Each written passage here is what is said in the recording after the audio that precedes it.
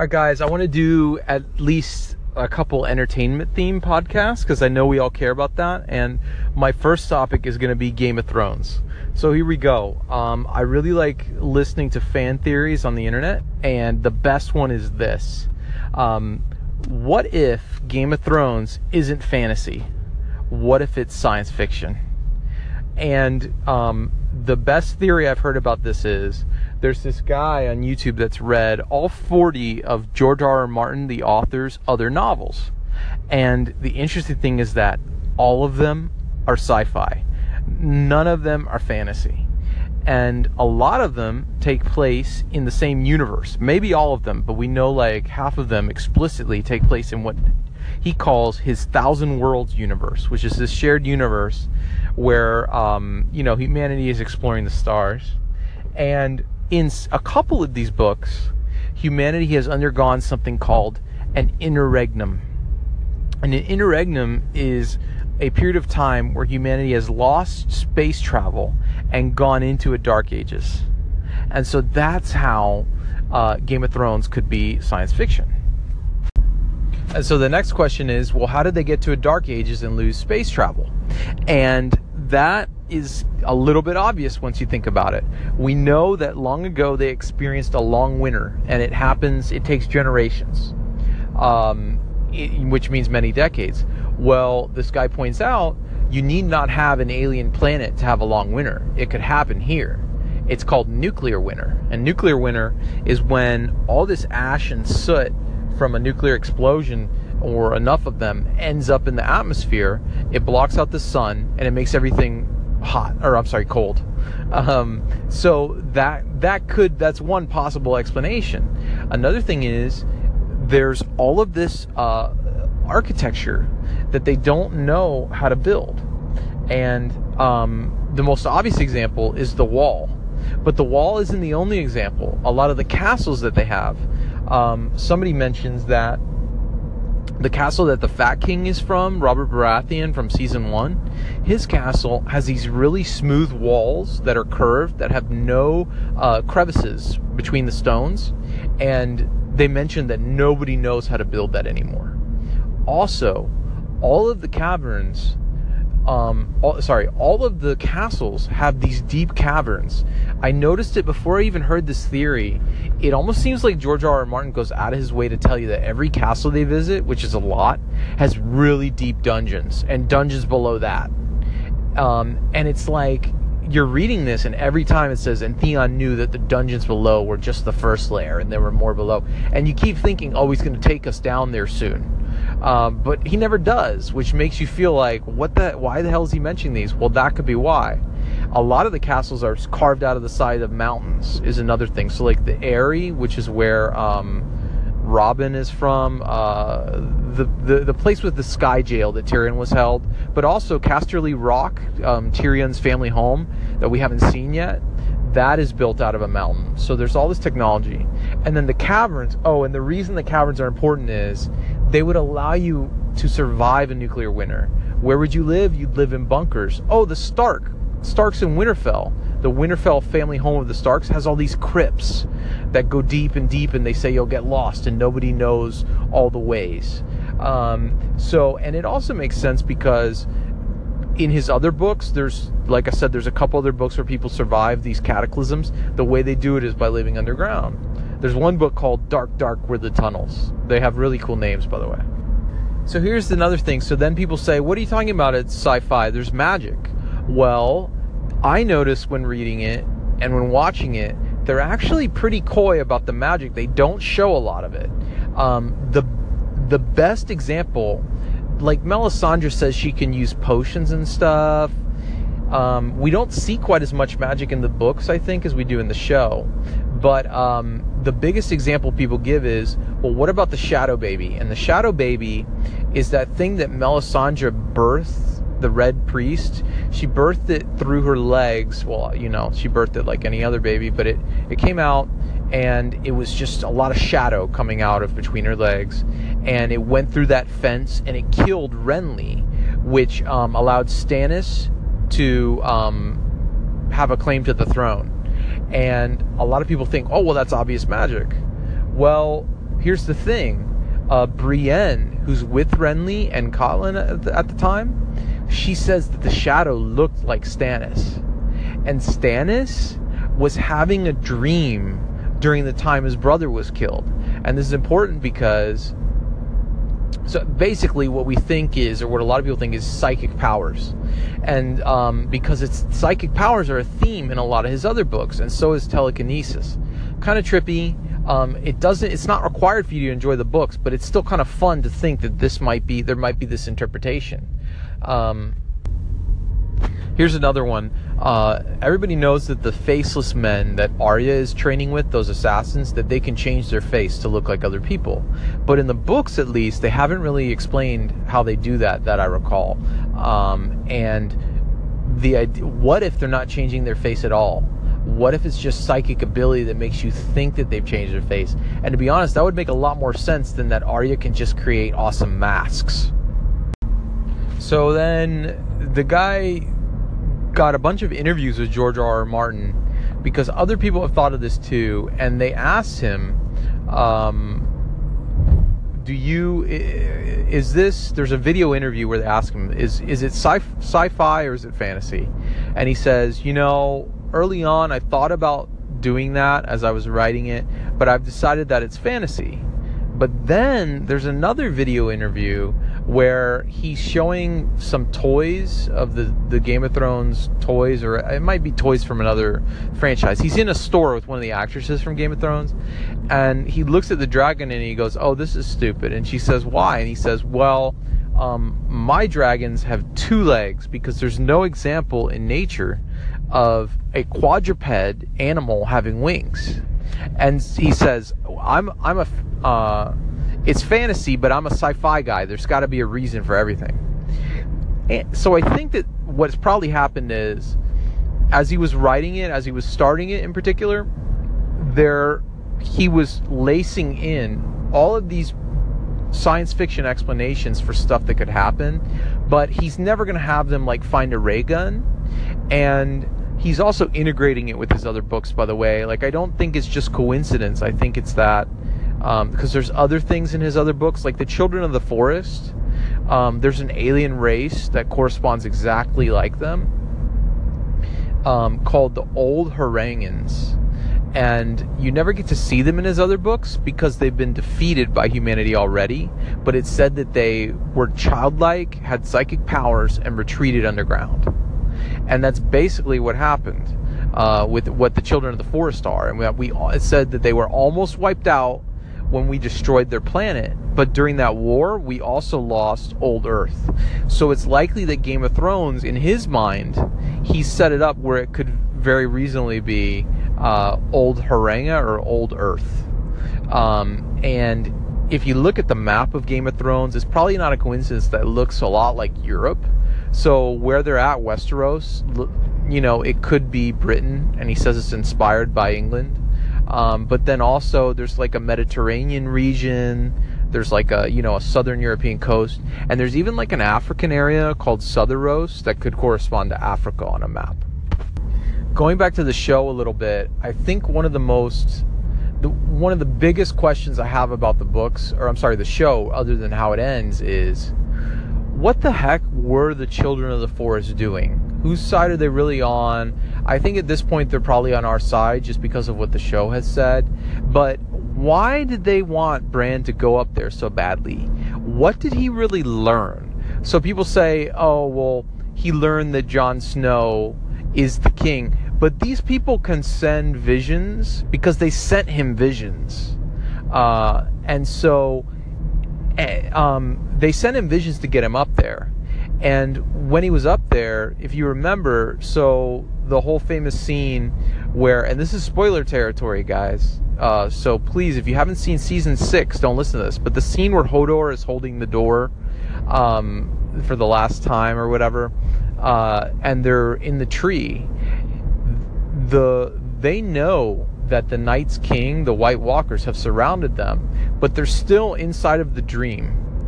And which to me, if you're not trying to run away, it means that dream must be pretty important. But we have no freaking clue, and they haven't said yet what was so important about that last dream. If you remember, nothing special happened, and they just sat there the whole time and watched it, unmoving, and the guy didn't want to leave, and he didn't want to wake up. And what they watched was, Bran's father, Ned, who, as he's going south to become a ward of this other king in the areas where he was going to go live. And that's when he went and met Catelyn, his wife, and he went and met Robert Baratheon, I think, around sometime in his youth.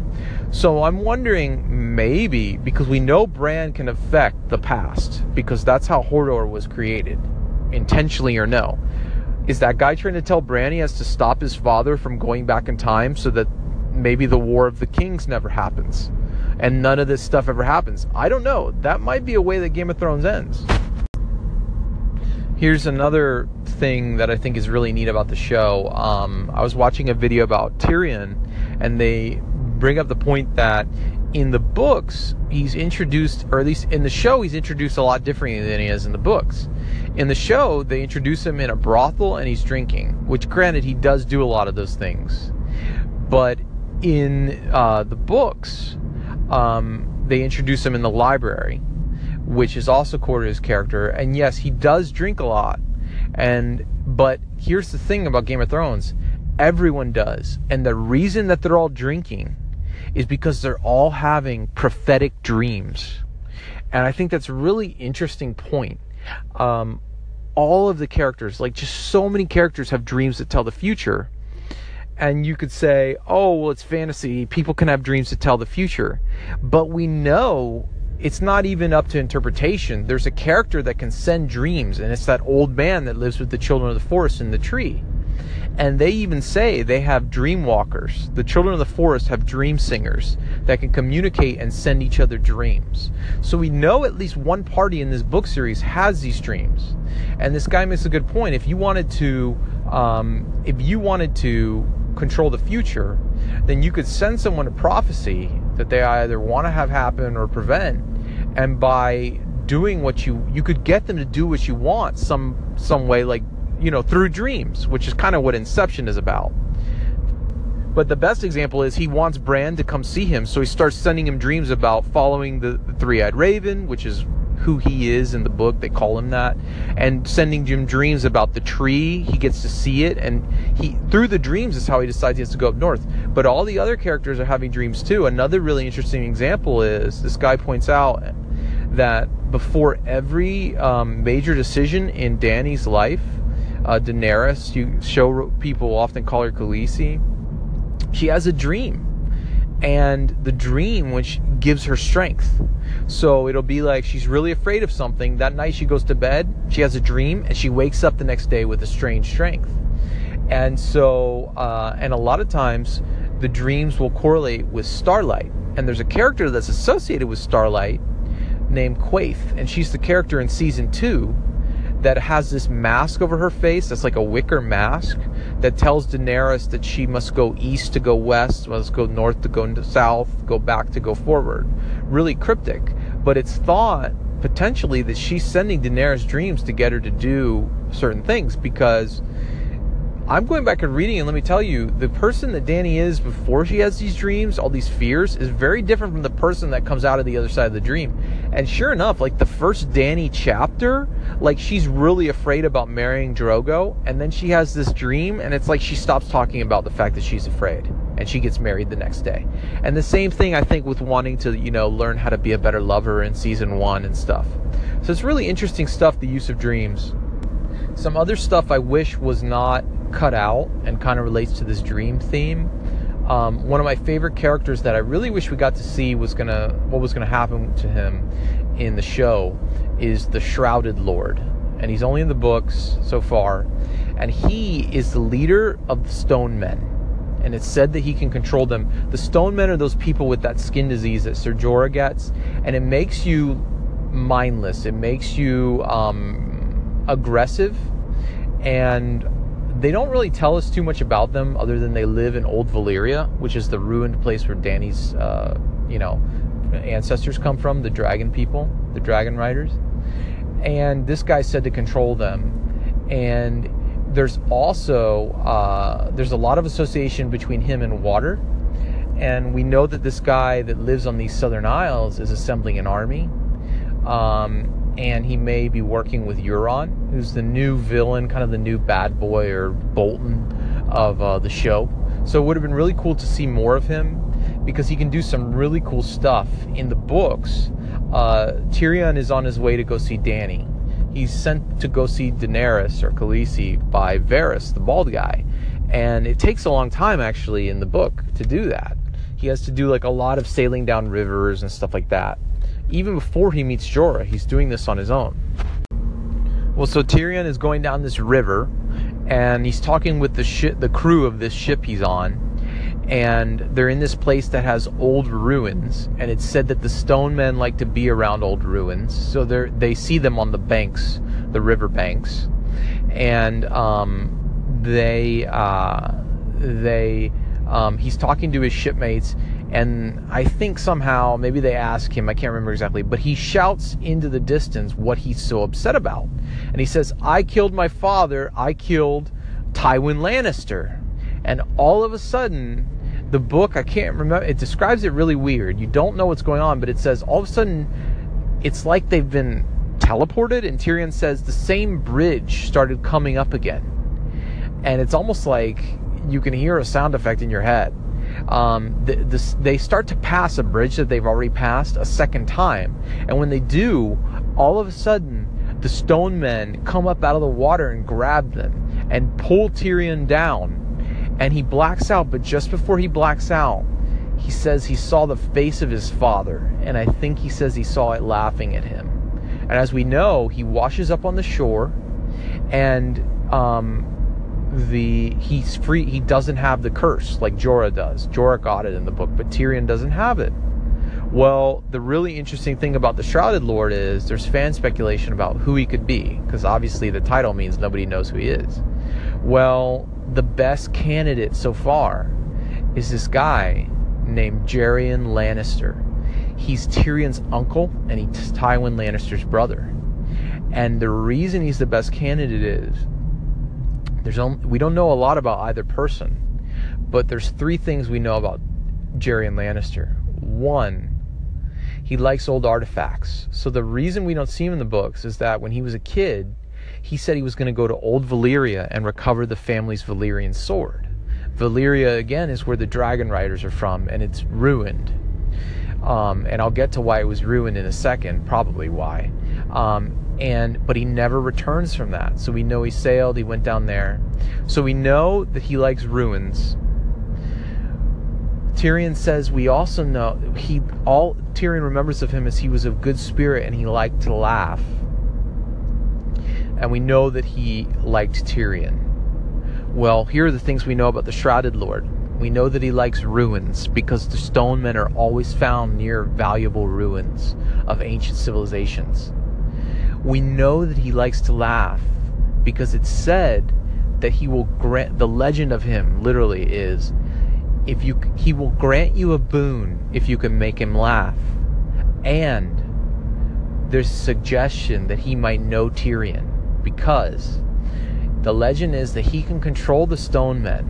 They're not simply mindless. They're being controlled, and mind control, whether it's magic or not, through those dreams, it's probably being used in the books.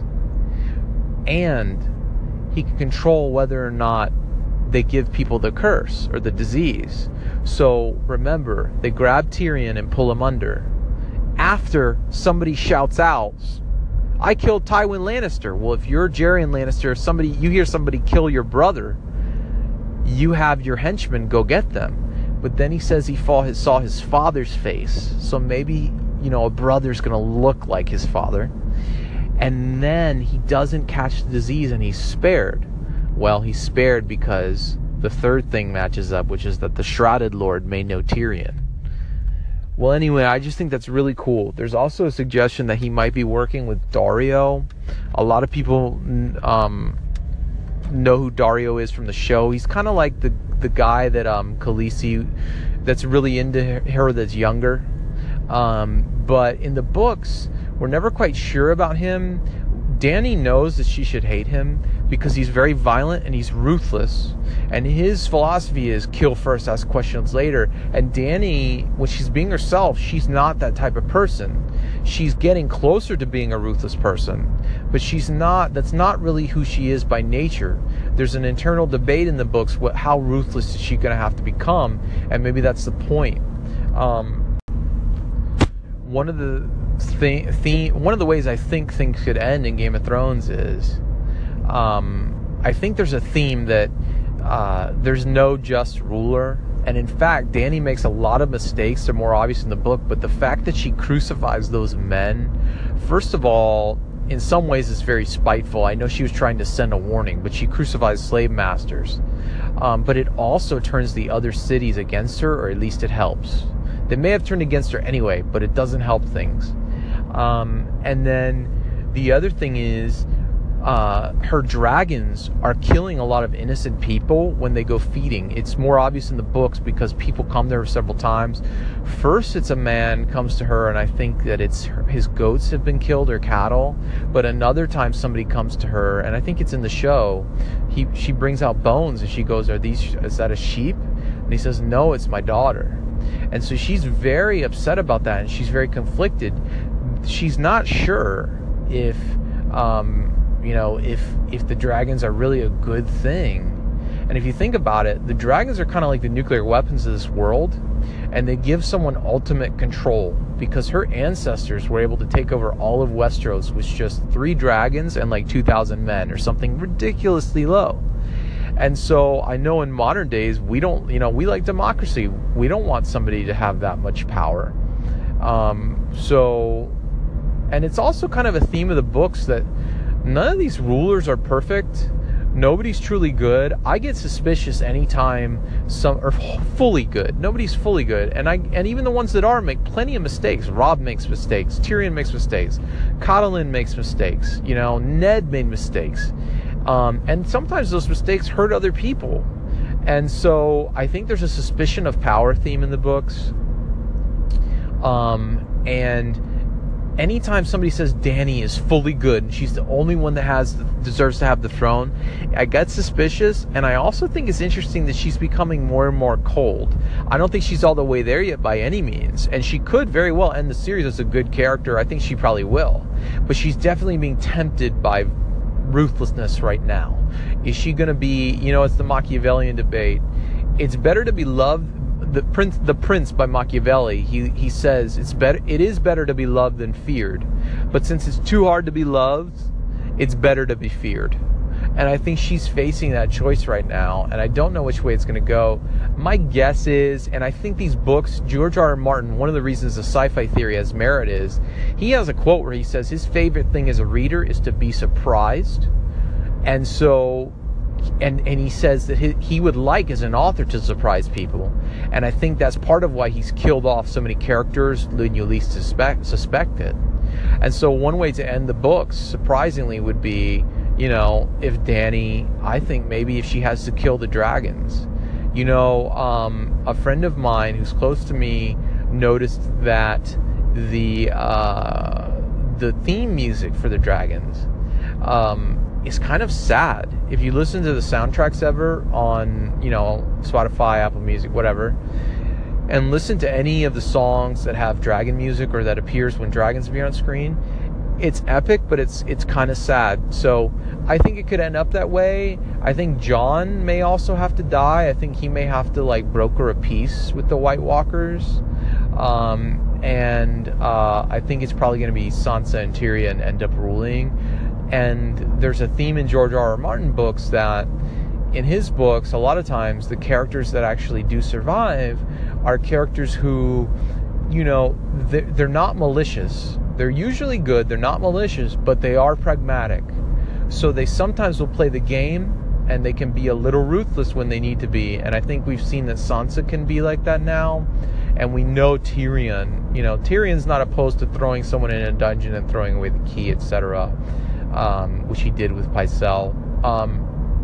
One other thing that makes it really hard to predict, and then I'll go, this is the last Game of Thrones story, or George R. R. Martin story I'll tell for now.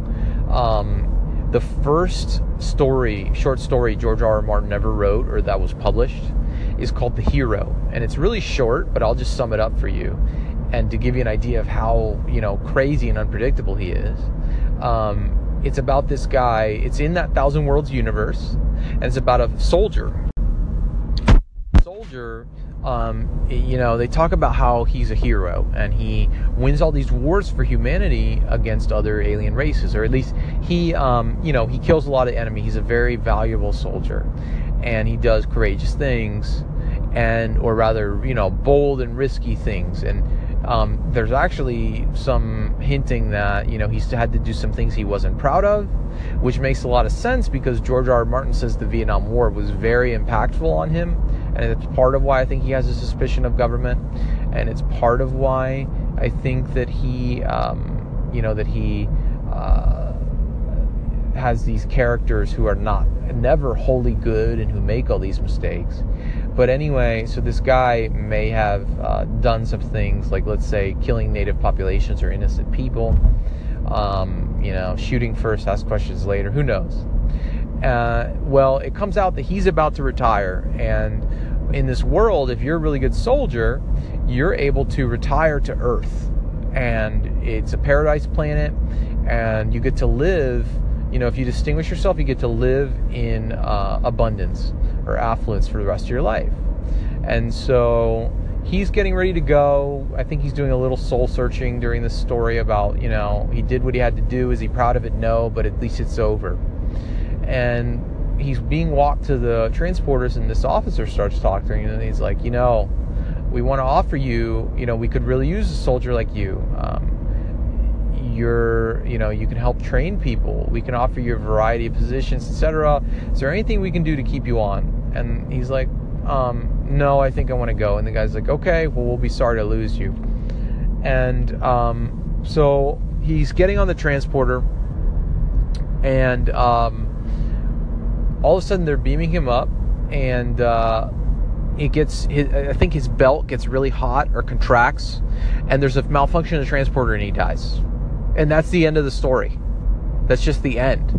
And so there's this part of why I think Game of Thrones won't resolve. Is this sci-fi? Is this not? Some of it's open to interpretation. Were they ever going to let him go? Is there a paradise planet at all? Or is that just a lie?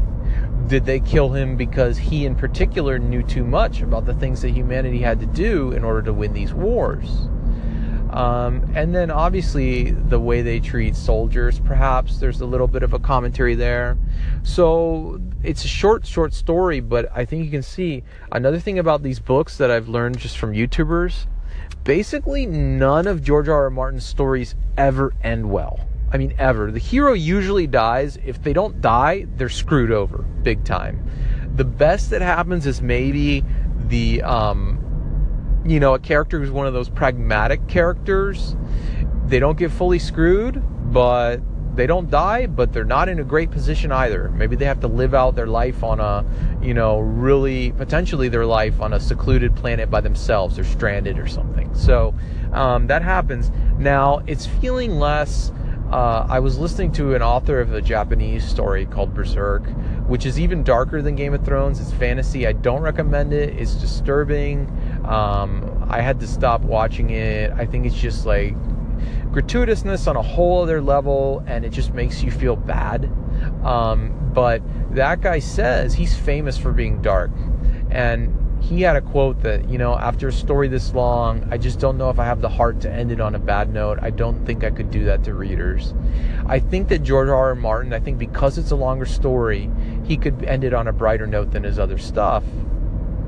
But I think there'll still be some bittersweet. And I think that's good for literary reasons. And I'll get to that, or I'll explain that now. I asked a UF English professor, I noticed one time, and I asked them, why do all the best works of literature, why do they always seem to be so sad? And, I think of like Hemingway. They're very memorable, but they're very depressing. And she said, I don't know, I think that stories are more memorable and more lasting when they're bittersweet. That's what she brought to focus for me. They're not even necessarily more enjoyable, but you remember them more. And I think that is why he'll end it. It's not going to be all roses. Not that it has been so far, but that's why I don't think you'll see like John and Danny ruling in happiness. You'll see maybe one of them. And that kind of stuck with me for a while. Years go by. And then I read something else, and I think I finally figured out why bittersweet stories are so memorable and lasting. And it's this article about humans actually prefer when they experience not just one emotion, but a mix of emotions. It activates more dopamine because it activates more of your brain. So if you think about it, and it's probably not this rudimentary, but certain nerves or brain cells are associated with maybe experiencing sadness, and certain brain cells are maybe a little bit more experiencing pleasure and anticipation. Well, when all of those are active, it appears that maybe more dopamine is released, but it's more, people rate it as being more pleasurable. And so I think definitely, and the other thing is things that we remember correspond to stronger emotions. So if you can give somebody a variety of emotions and activate more emotions, maybe that makes it more memorable. Maybe that's why certain stories like that, are taught for hundreds of years into the future. I think that one last anecdote, I think Harry Potter would have been a lot better had it ended on that note. I think, there's a little soft spot I have for the idea of them all living into old age happily ever after. But I think, and a lot of people said, for it to be literary, Harry needs to die. And I think that, I think it probably would have been a little bit more of a mature work of fiction had that happened. But, she still did a good job. I didn't like the ending of the last book that much. Another interesting thing before we go, J.K. Rowling has since said that she made a mistake and that she thinks that Harry and Hermione should have gotten together. And I think that makes more sense because I think you can feel more chemistry between those two than maybe between Ron and Hermione, which is just a total, opposite story, but not even, I don't know, maybe they just didn't spend enough time on it. But anyway, got off topic. So that's podcast 1 about Game of Thrones. Oh, I did say I was going to mention why Valyria may have been doomed. The place where the Dragon Riders came from, they had to leave and they came to Westeros and took over because their own island was destroyed, and it's called the Doom of Valyria. Nobody knows why. Well, there's a really good fan theory I heard. So these dragons, volcanoes erupted. We know 2 things about that island. We know that volcanoes erupted causing the doom, and we know that dragons were there and they like to hang around the volcanoes. We also know that there were mines, and there were many slaves in those mines. And we know that the Faceless Men, the people that Arya learned assassin skills from, we learned that they learned to worship death because they come from those mines. And death was an escape for them. It was their only escape. So, it's thought that perhaps they found dragons or awoke dragons underneath of Valyria, and they woke them knowingly in order to destroy the island and basically bring mercy to everyone, put them out of their misery. I think that there's, and also the fact that Valyria is based on Atlantis. It says that, they have better technology. They have that Valyrian steel that can even fight walkers, and it can't be broken, and it's much lighter than other steel. But so anyway, I just thought that was a cool aside. I think that's another great fan theory. All right, I've talked your ear off about Game of Thrones. I'll probably do, we'll do more tech topics, and I may do more entertainment, maybe movie reviews next time. All right, guys, or sometime in the future. Thanks a lot for listening, as always. I hope you enjoy these. They're just something fun I do. As things go, I may improve things, or they may stay the same. I don't know. All right, bye.